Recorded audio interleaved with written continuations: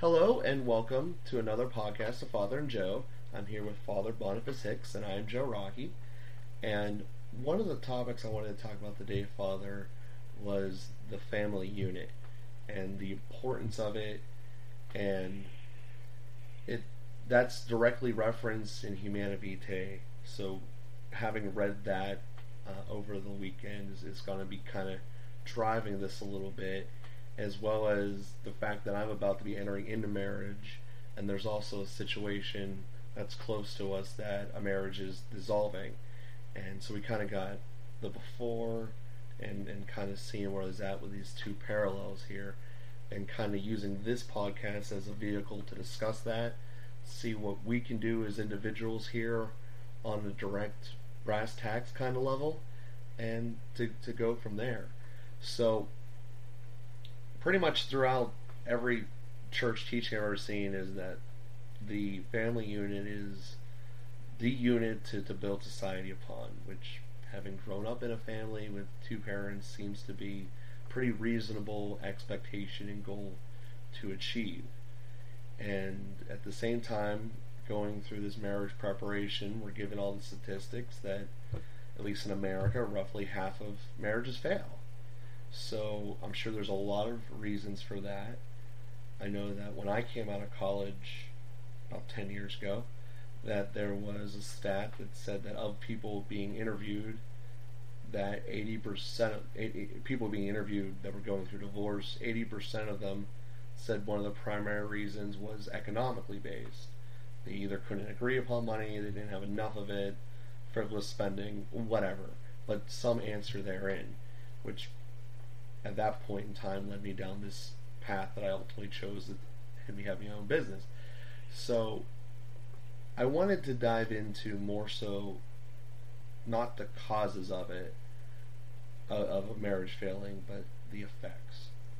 Because as I mentioned before, there's a situation that's close to us here where there's a separation and there's two daughters, probably 13 and 11, ballpark estimation, and it's just not being in that couple, what can we possibly do to make things better for everyone involved and try to make it a good situation.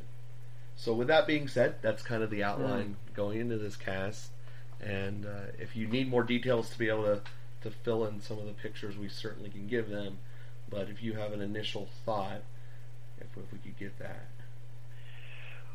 Well, again, a beautiful question, and really showing your own heart, Joe, and giving our listeners an example of the kinds of questions that we should ask when we look at the suffering that takes place in broken families.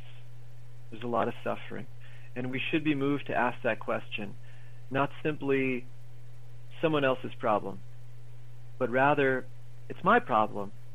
Let me do as much as I can. Mm-hmm. And it's a beautiful attitude. So that's going to be different for different people. Basically, you have a gift to offer, and you're going to be able to offer your own gift, and it's going to take more than one person doing that. You're not going to be able to do everything. So there could be a variety of answers to this question, and people are going to offer different levels of support. But certainly the number one person who suffers in a divorce is the children, are the children. Children suffer really for the rest of their lives. There's a foundation that's built for us through marriage that there's just really no substitute for. God can substitute a lot by His grace. I mean, He can do miracles, but we should know that they're miracles. So what do we learn from our parents? Even if we have parents that didn't have the most radiant relationship with each other, who had their own limitations, and we might have suffered from that to a certain degree. I'm not talking about abuse or real extreme situations, but to have parents who stayed together teaches us commitment, and it forms in us the possibility of commitment. That's commitment to a marriage, to a person, but it's commitment to anything. And I talk with a lot of people individually in spiritual direction or confession or counseling, whatever, and I can almost tell you without asking the question whether somebody came from a divorced family or not. And that capacity to make a commitment, to feel really confident in being loved, in knowing that one is loved and that one has parents that choose them unconditionally and will support them 100%, that when there's a divorce, it really sends a shockwave through that and undermines the kind of confidence that someone ought to have in the love, the unconditional love that their parents have for them. Then it also sows the question. Almost every child of a divorce at some level asks the question, am I the cause of this? Mm-hmm. And of course everybody would say, well, that's ridiculous, but that's what the child feels. If I had done something different, maybe mom and dad would still be together. And getting at that question and helping someone to heal and reconcile with that. So the point being, the first concern for any divorce should be the children. Mm-hmm. And if there's a way, sometimes there can be a way that we have sort of alternate fathers or mothers or an alternate stability, even though they don't see the commitment in their own parents. Sometimes they're kind of taken in by their friends' parents. Sometimes they're taken in by an aunt and uncle or a grandma and grandpa, and they're able to build on that foundation and that experience of unconditional love. Sometimes there are some things that can support the children in that way. So it's one way to be attentive and to reach out, to even make a home, a refuge that the child can come, perhaps while the parents are fighting. So that depends on your level of closeness with the family, all those kinds of things. But it's one thing that comes to me. That's fair enough, and that's going down the lines of when we had this conversation about that the concerns came from, because as you look into the stats a little bit more deeply, yes, on the gross level it is 50%, end up in the marriages end up in divorce. But if you dive into it a little bit more deeply, the people who came from both bride and groom, coming from parents that both of them stayed together, is a much higher percentage than if either the bride or the groom and the other came from a divorce. And if both of them came from divorces, it's like astronomically high that it's not going to work. And if you can kind of just see that line go across in your mind as far as the stats, and that's part of what we're trying to be able to make sure that the system doesn't repeat itself and get worse later in life. And there's a lot of elements that get to 11 years old to marriage that trying to work through, with the primary one being what you just mentioned there, the confidence level and the self-esteem. So that's kind of where looking at us, seeing that yes, they are girls, so that has a whole different realm that I've never lived. So it's a new thing right there. And just looking at it kind of realistically is that it's separated. So therefore there's a loss that inevitably you're going to want to fill. And what the fear is that essentially that gap gets filled by essentially promiscuousness, if that's a word, if you're trying to understand what I'm saying there, that they end up going to a base level that ends up not being anything but more problems, but not realized at the time. It's basically you're hungry, so you ate a candy bar instead of actually eating a real meal, and then you just wake up later in life and you're not happy because you're hungry again, and the long-term effects of only eating junk is going to ruin you.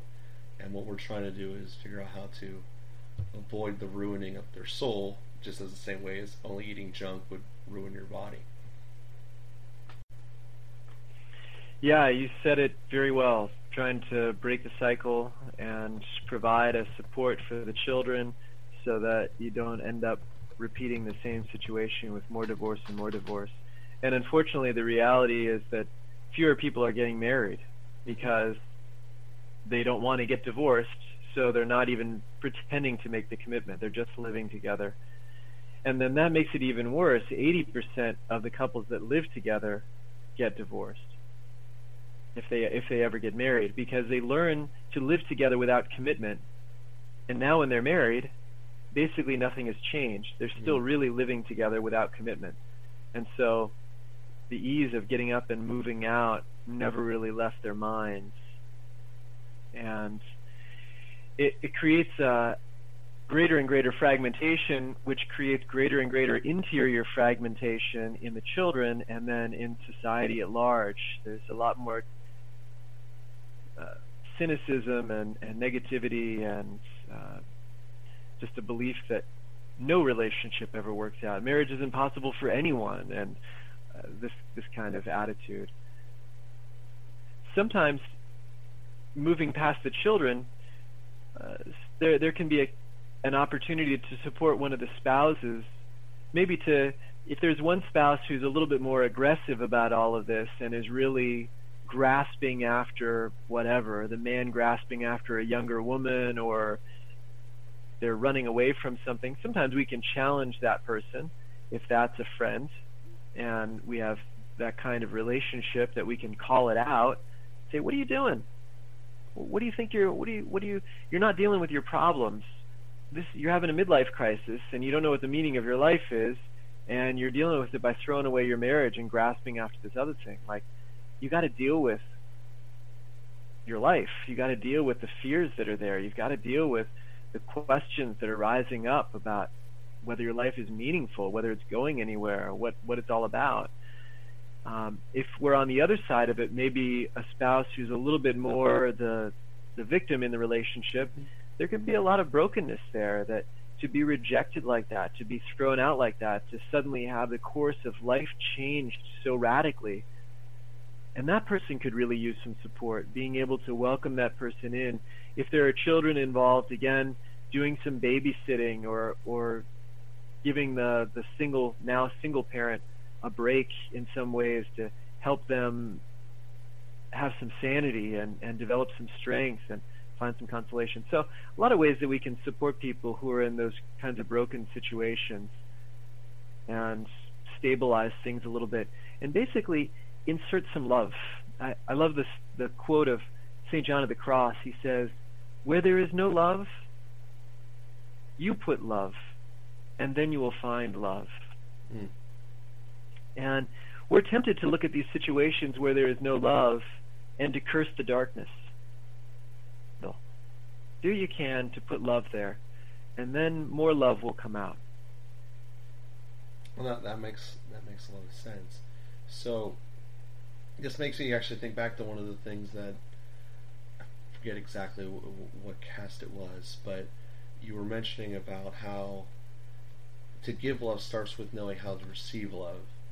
And I guess that's part of this problem here, is that with the separation, and them feeling, which makes sense, that inevitably they would feel, how could I have done something to change this, to make this better, despite the fact that you're in elementary school and you really had no effect in it, or no ability to affect it whatsoever. So therefore it's just a thought exercise that leads into depression and to nothing that can positively come out of it, because it's starting from an unrealistic basis. At least that's my interpretation of the situation. So with that being said, how do you kind of get through that? Because basically the one side being feeling that their life's getting uprooted and they're now the victim of this situation is pretty much exactly what you described. That's what's going on here. And you have that person now having the gap in their life of trying to figure out how to fix it, and just replace what the marriage was supposed to be in their own personal lives, and maybe not doing it in the way that's the best example for the children to follow through, the daughters to follow.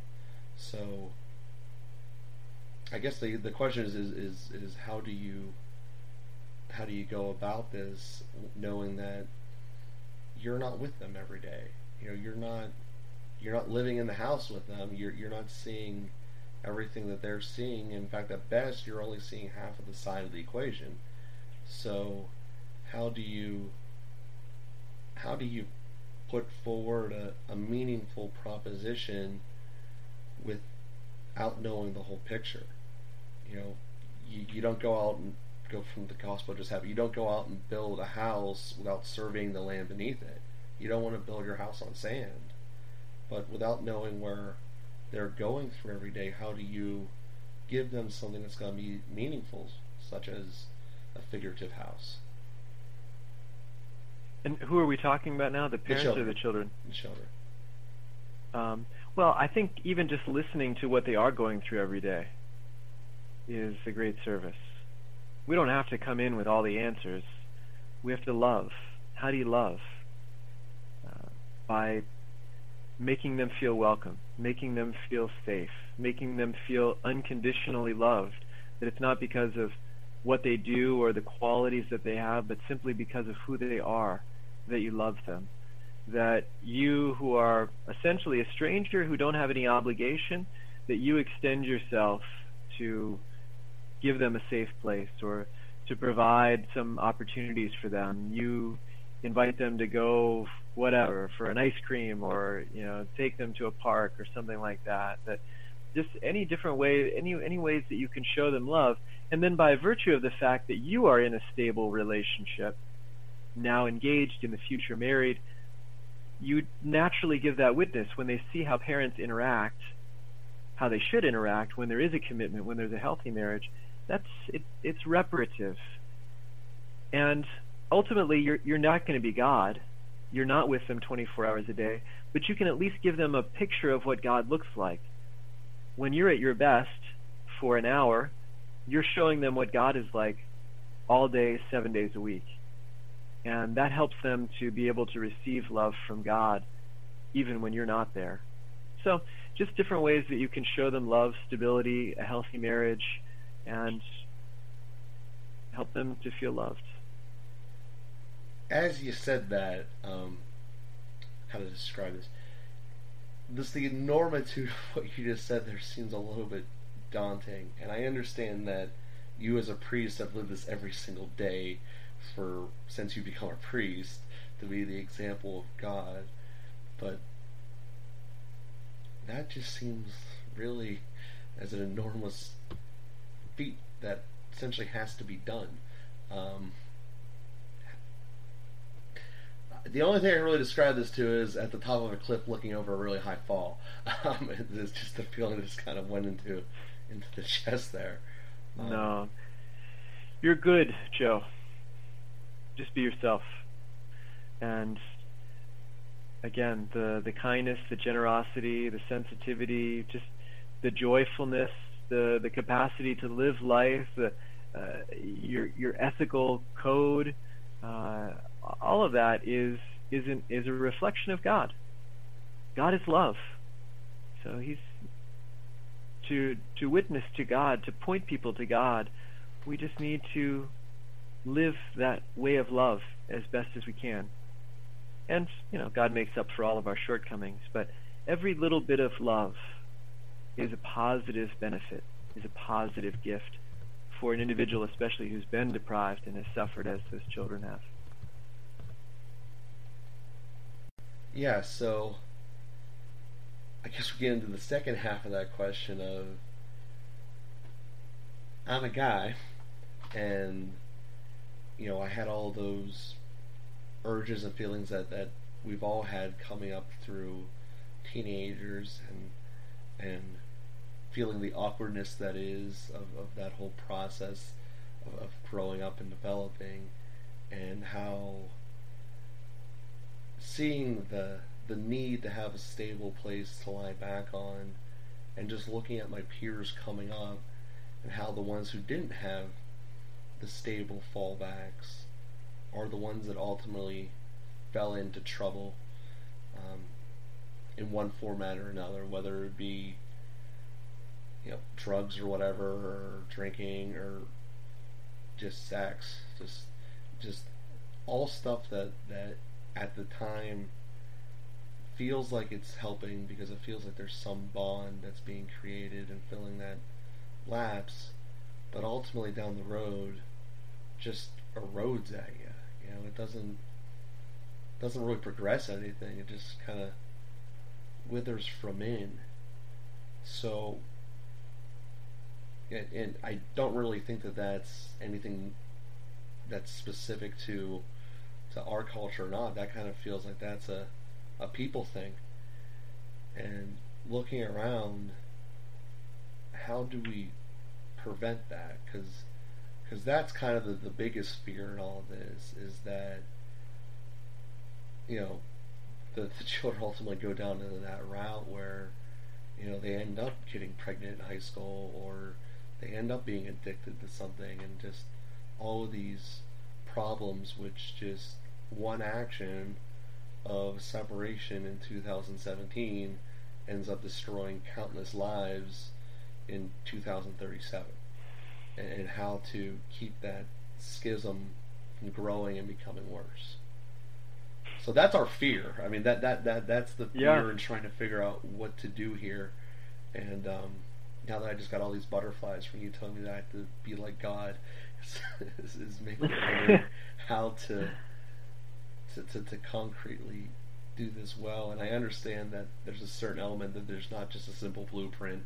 Push this button, put this screw here, tighten the screw, and then it's done. Your structure is built. I get that that's not going to be one of these things, and I get that this is also something that's not just a me problem either. This is something that I'd imagine that every single person who listens to this either experienced this or has seen it in their lives.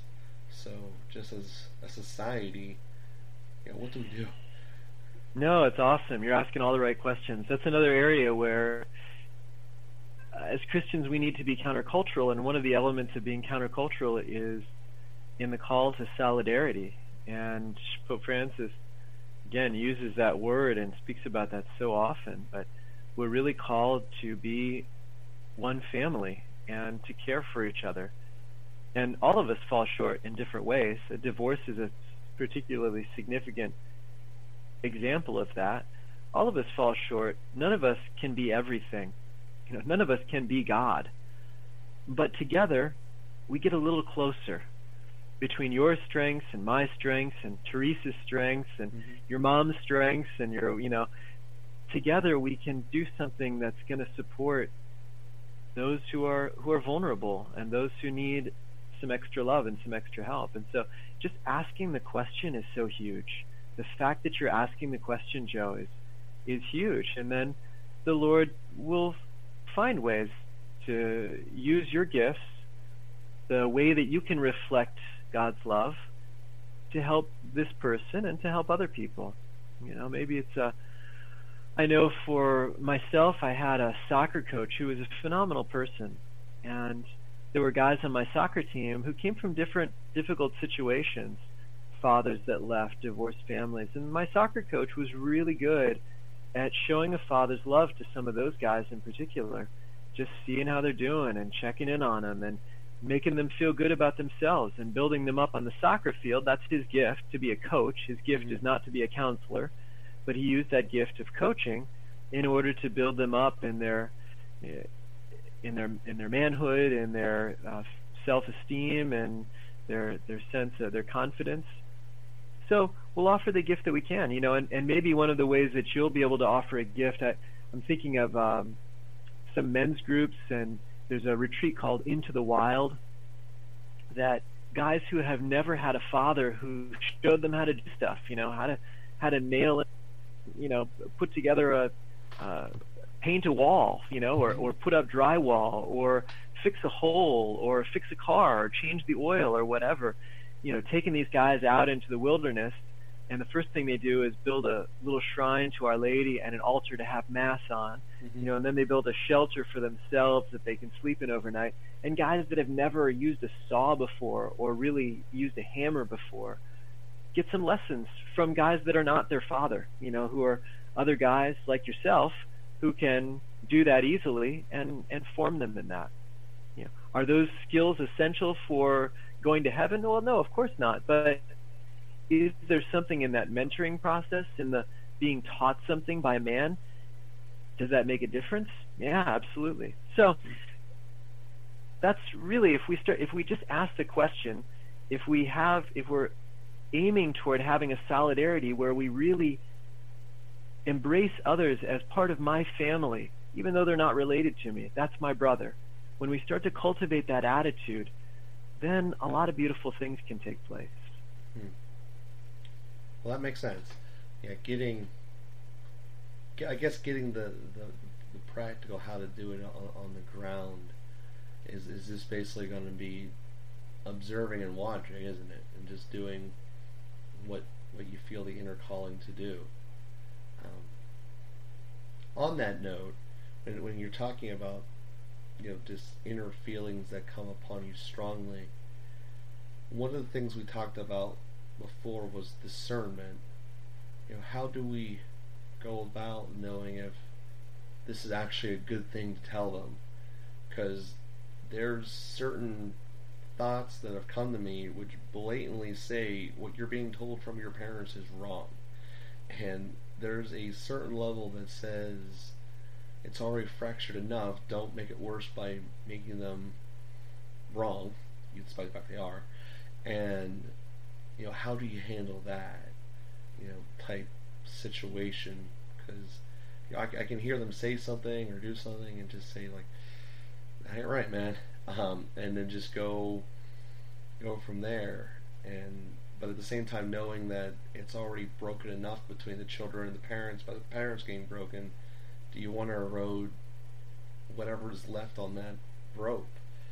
So yeah, and then it kind of depends on the severity of the things that are being said. If they're, depending on how wrong they are, you may need to actively resist it because it's categorically wrong. And maybe the esteem, if the child is being told that they're worthless, or they're being told that you have no hope, or there's no way, this isn't the way you can go through life, or whatever, there may be ways that you have to correct that, and that they're just, in a way, that's even evil, what's being said.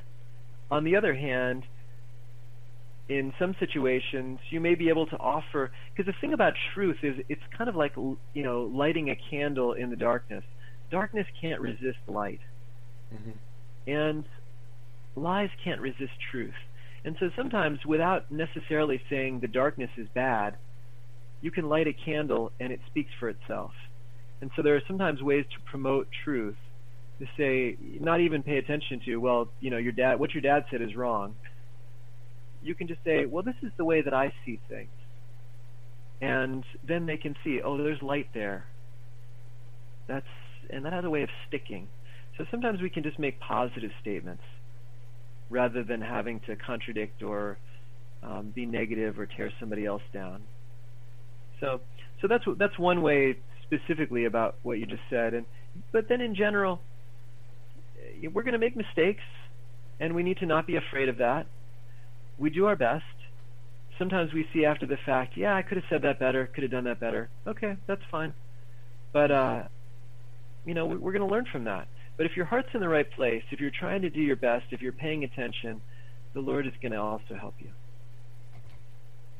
Well, Father, I definitely thank you for giving us all this guidance here today, and a conversation that definitely helped me, for sure, and one of these things that we'll look back on and really drive some good knowledge from. And hopefully everyone out there gained something from this as well. We do thank you all for listening. We thank you guys for giving us strong ratings and for telling your friends about it. And we ask you to continue to do so. We're growing at rates that when we started this we never really thought we would have. So we thank you all, and thank you for continuing to grow. Have a great week, everyone, and we'll be here next week.